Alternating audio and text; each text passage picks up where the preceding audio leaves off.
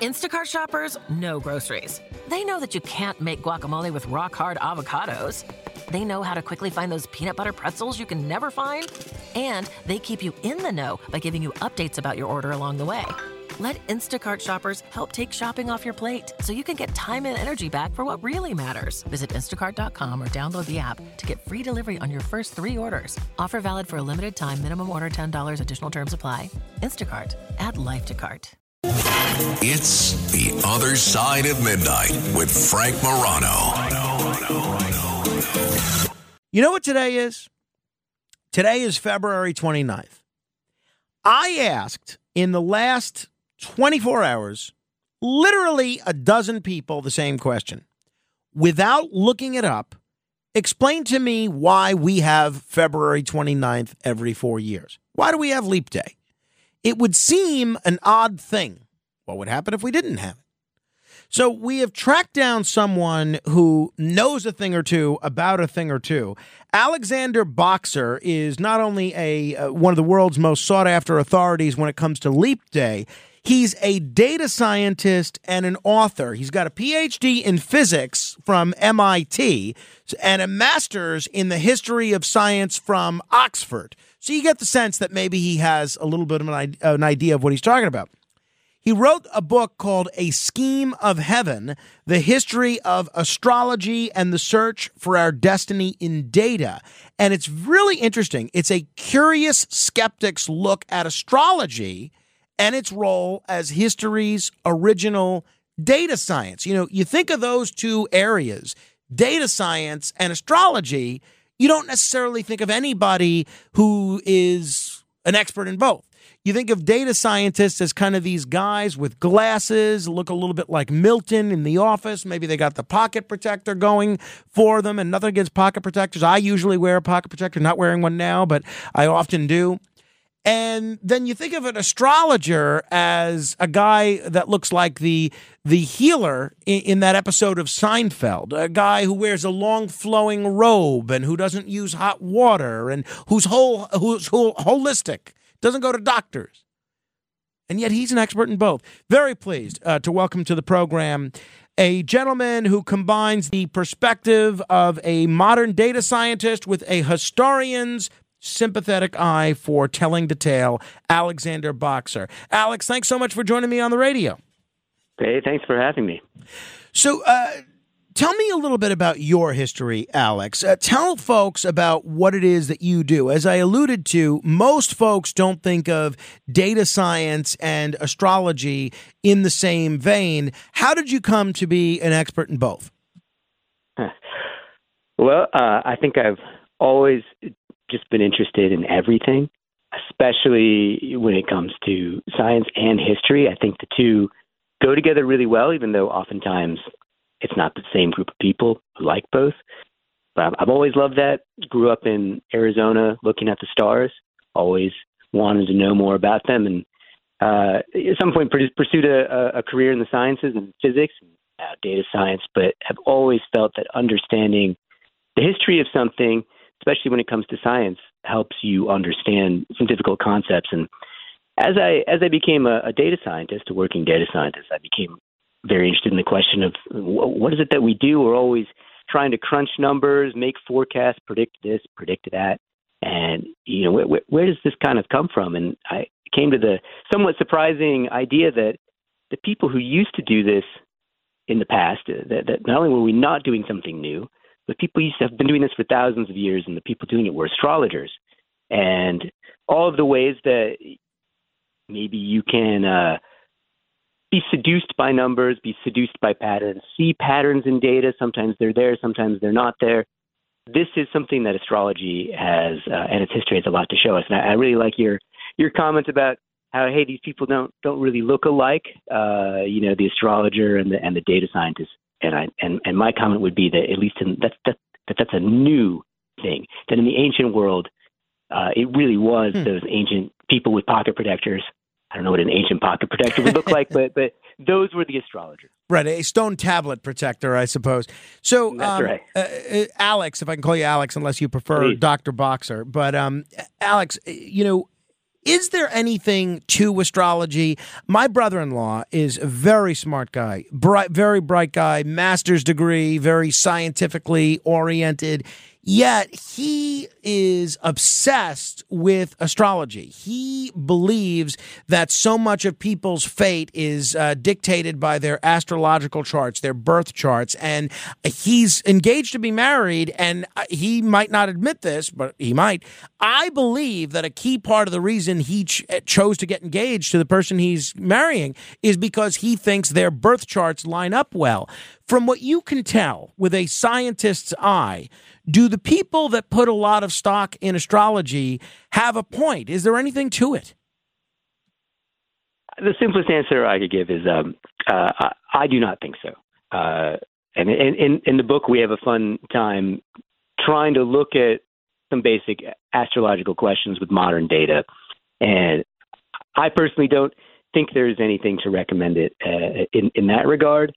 However, I think there's so much fascinating questions that you can ask and answer as why do people think that way, and why do we always see these patterns, and why is it that when you maybe make a chart or a figure, see curvy lines with graphs going up and down, people just see so many interesting patterns, so many interesting connections. And I think that you can do that with planet data, but people do it all the time with economic data. They do it all the time with weather data. We just are pattern matching creatures. And astrology is, I think, one of the most obvious ways in which we get to see. Sometimes we see patterns when there aren't patterns to be seen. But I love people who love astrology. I think it's a great way to think about the universe. From a scientific point of view, unfortunately, nothing there. When you say astrologers were the original data scientists, what does that mean exactly? I'm not exactly clear. And maybe it's because I haven't read your book yet, which I plan to. But what does that mean? So what it means is that this notion that you can describe the world with mathematical models, a notion that we totally take for granted in modern science, was actually much more controversial in the ancient world. And the biggest source of numerical data was astronomical data. The people who were doing this mathematical modeling were astrologers, and they were the only ones who had books and books of numerical data. They were constantly looking for patterns, and they believed they could describe almost anything with it, from whether your brother-in-law should get married, or the rise and fall of politics, weather, money, economics. They were the ones who had the numbers and the charts, and they were the ones trying to find these patterns. And maybe today we would say they were barking up the wrong tree or looking at the wrong star. But this notion that the universe can be meaningfully described with mathematical models is something that, in a weird way, the astrologers are pioneers for. And we are living in some ways the shadow of that success. They were kind of working in the trenches, and the ones really pushing the math forward and the astronomy forward. If people are just tuning in, we're talking with Dr. Alex Boxer. You can learn more about him, who, has been very well quoted everywhere, done a lot of writing. Learn more about him at his website, alexboxer.com. There is even an interactive astrolabe on that website. Alex, what is the interactive astrolabe? What can I use that for? That interactive astrolabe is a model of the heavens, and it was an instrument. They used to make them out of brass, sometimes wood, sometimes paper, but the most beautiful ones you'll find in brass. And you could use it to model the rotations of the heavens, when stars would rise, when planets would rise, when sunrise and sunset would be at your specific spot on Earth. It's an incredibly sophisticated mathematical and astronomical computer. It dates back a couple thousand years, and it was largely my interest in the astrolabe that got me interested in this history of astrology, because at some point you realize that the killer app of the astrolabe is astrology. It tells you the rising times of different stars and planets. That's so critical for what astrologers were doing. And you just, by looking into this instrument, this beautiful instrument. You can see them in museums. I guarantee you someplace in New York has one. But you just see the sophistication, the beauty, and the complexity of what people are doing. And why are they doing it? They're doing it because they're interested in astrology. Interesting. All right. Today's February 29th. Answer the $1 million question, or at least the quadrennial question for us, Alex. Why do we have a February 29th every 4 years? What's the point? What's the purpose? What are we doing? Pretty simply, the length of the year, as you could measure by the Earth's orbit around the sun, does not fit into a clean number of days. We don't have 365 days in the Earth's orbit. It's a little bit longer. It's maybe 365 days and about a quarter. So that's why we have to add on another year every 4 years. You said every 4 years. It's not quite every 4 years, which is a fun story that we can talk about. But well, yeah, tell us about that. What do you mean it's not every 4 years? Well, first let's let me clarify what I mean by how do you even measure a year? So I don't know if Staten Island's the best place to do this, but in principle, you could go out into your backyard and you can measure a year astronomically. You could face directly south, and you could measure the height of the sun every day when the sun passes due south. You could use a sextant, you could use a protractor. You could measure that every day, and the amount of time it would take for the sun to come from one height to the next, you could see it go higher in the summer, lower in the winter. It would take not quite 365 days. It would take a little bit more. And this was known in ancient times. They could measure the length of, this is called the tropical year. They could measure it very well. And there were numerous calendars in the ancient world. They're all fascinating. But one of the ones that was used by astronomers, ancient astronomers, was the Egyptian calendar.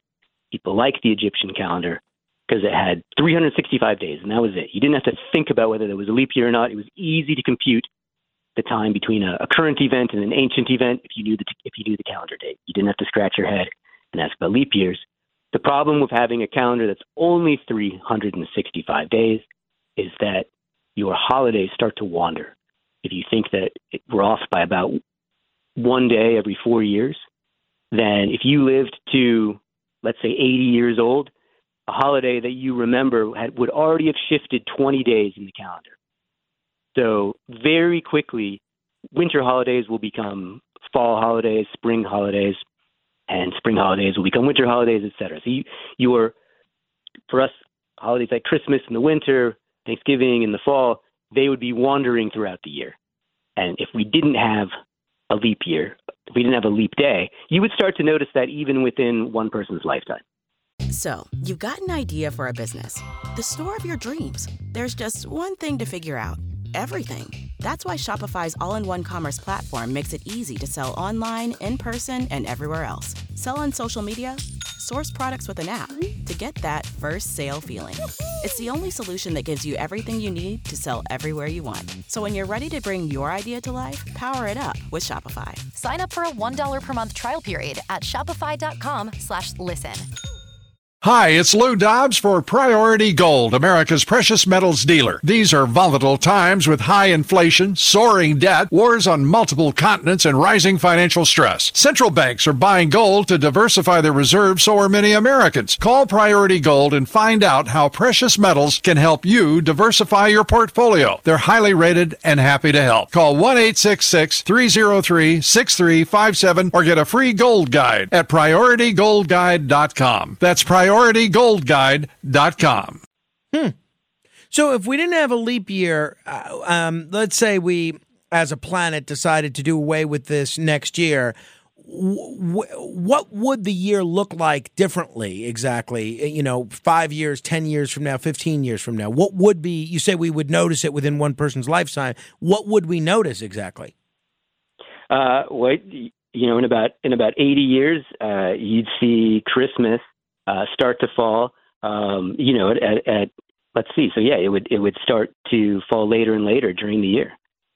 So it would start moving into deeper into winter, but maybe by your grandchildren's life, it would definitely be spring. when they were celebrating Christmas. So I understand. I guess that's important for industries that are weather dependent. I'm thinking of farming, and I'm sure there are a bunch of others. But is that big of a deal that December might be cold at one time, and then 25 years it would be a bit warmer? I mean, why is that such a big deal? Well, so I think this gets back to a question of what's important in a calendar, because you realize there are lots of different calendars out there.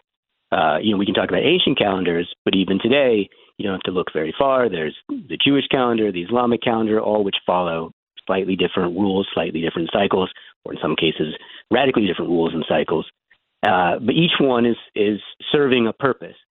And so you ask yourself, well, what's the purpose of our calendar? And, it's trying to strike a balance between being regular and easy to follow, which maybe you could argue that doesn't do such a great job, and also try to stay true to the solar year.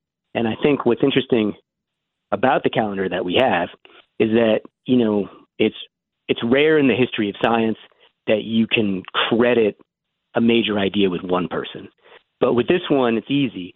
All of this is due to Julius Caesar. The calendar as we know it is something that Julius Caesar made, and he made it to try to bring the Roman calendar in line with the sun. And we are still living with this. Whether it's the best calendar, whether we could have a different calendar is, to me, sort of a strange question, because you pretty much need to be someone like Julius Caesar. You need to be dictator for life to change a calendar. There's just something so profoundly culturally significant about a calendar that it's difficult to change. Okay, well, fair enough. Now, just elaborate on what you alluded to a couple of minutes ago, where you said it's not quite every 4 years. What do you mean by that?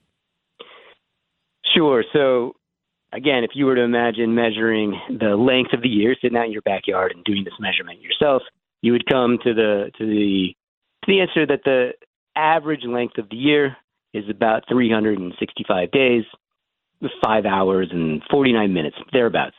So not quite 365 days and a quarter. That'd be 6 hours. And again, it's not super hard to measure it. Ancient astronomers measured it very well. They knew all this. But for the sake of simplicity, 365 and a quarter seemed good enough to Julius Caesar. So they went with that, a leap year every 4 years, simple to remember, add 1 day. But that means that now the average year is about 11 minutes too long. And, of course, Julius Caesar said, well, I don't need to worry about this. This won't be a problem for another 1,000 years or so. But, he was such an influential guy that calendar, the calendar that basically we still have, lasted that long. And it got to the 1500s, and they said things are getting extremely out of whack now. In particular, Easter was the holiday that was causing the most headache, because it's a spring holiday. They wanted it to be around March 21st, but it was falling earlier and earlier in the year. And so at some point in the 1500s, the Pope at the time, Pope Gregory XIII, decided that they needed to shorten the length of the average year. Again, it was 11 minutes too long on average. So instead of having one leap year every 4 years, or another way to think of it, instead of having 100 leap years every 400 years, they removed 3. So now the calendar that we currently have has 97 leap years every 400 years, which means that the average length of the year is only about 30 seconds off from what you would measure if you were to actually sit in your backyard and measure it. Does it, and now I am clear on why we add this year almost once every 4 years. Does it have to be every 4 years? Could the same goal be accomplished by having leap year once every 3 years, once every 5 years, once every 6 years? Absolutely. You could devise your own system however you want. There are many people who have calendars that propose different rules, different ways of doing this. And again, you have to ask yourself why. We have a system that works pretty well. You can't get there is no magic calendar that can get everything that you want with the calendar. So you strike a balance between some regularity and some harmony with the cosmos. And one thing I like about the calendar and one thing I like about February 29th is I think it's a great reminder, one, that there is this incredible story, that the calendar that we have is, the product of many civilizations, each contributing to this project over thousands of years. And it's an incredible reminder that as much as we might hope or as much as we might try, the universe just doesn't fit into the neat, pretty systems that we may want it to.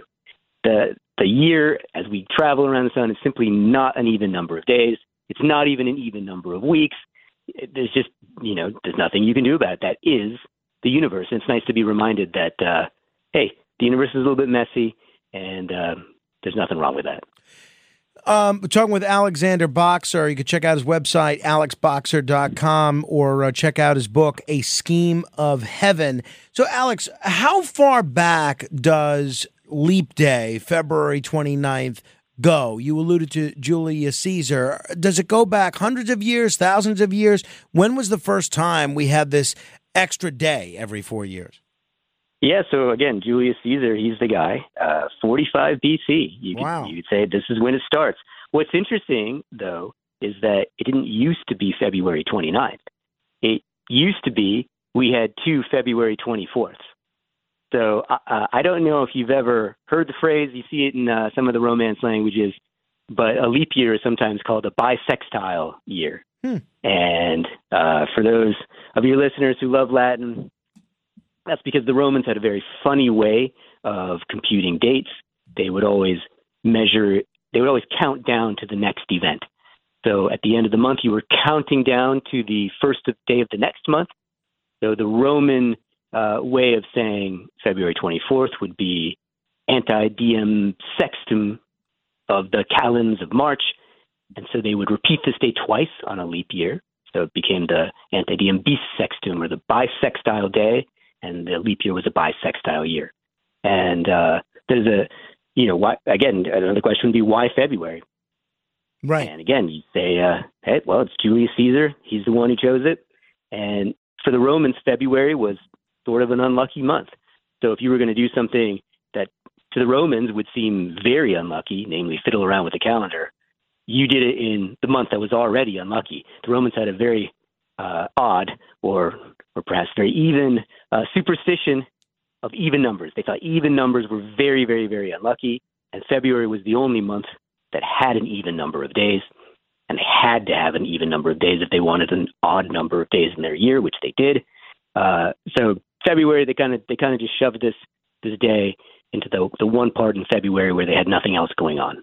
We're also coming up on the springing ahead, which I hate because I hate losing that hour of sleep or accomplishing things when it comes to daylight saving time. Without even knowing, I am certain that you have an opinion on the continued debate over daylight saving time. There's a lot of folks that want to do away with it. There's a lot of folks that want to make it permanent.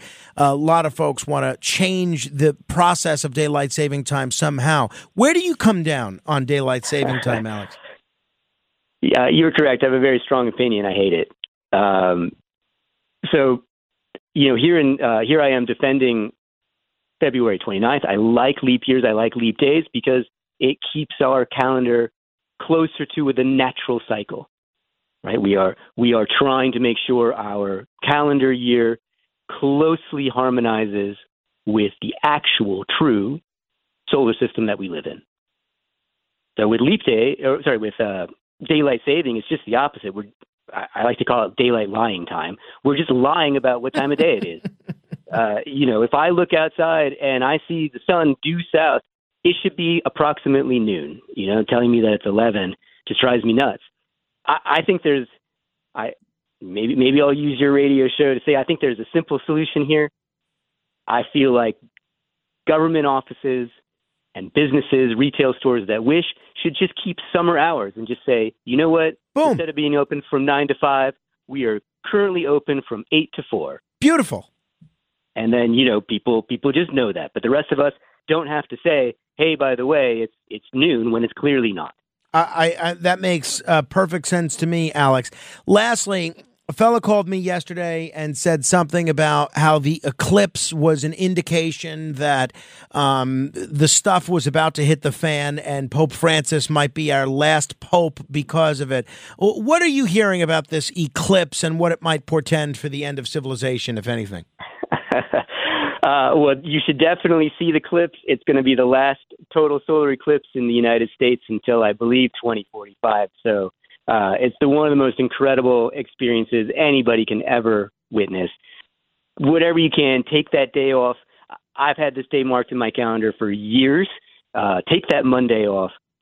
Go someplace in the path of the eclipse and go see it. The world as we know it is not going to. Well, the world as we know it ends every moment. But yes, the world is not going to end. But by all means, see the eclipse. It'll change your perspective of lots of things. Alex, I really enjoyed the conversation. I hope we can do this again. Yeah, anytime. Enjoy leap year or leap day and leap year. If you want to comment on any portion of our conversation, you can give me a call, 800-848-9222. I'm a little more informed about it now. Hope you are too. 800-848-9222. This is The Other Side of Midnight. Straight ahead.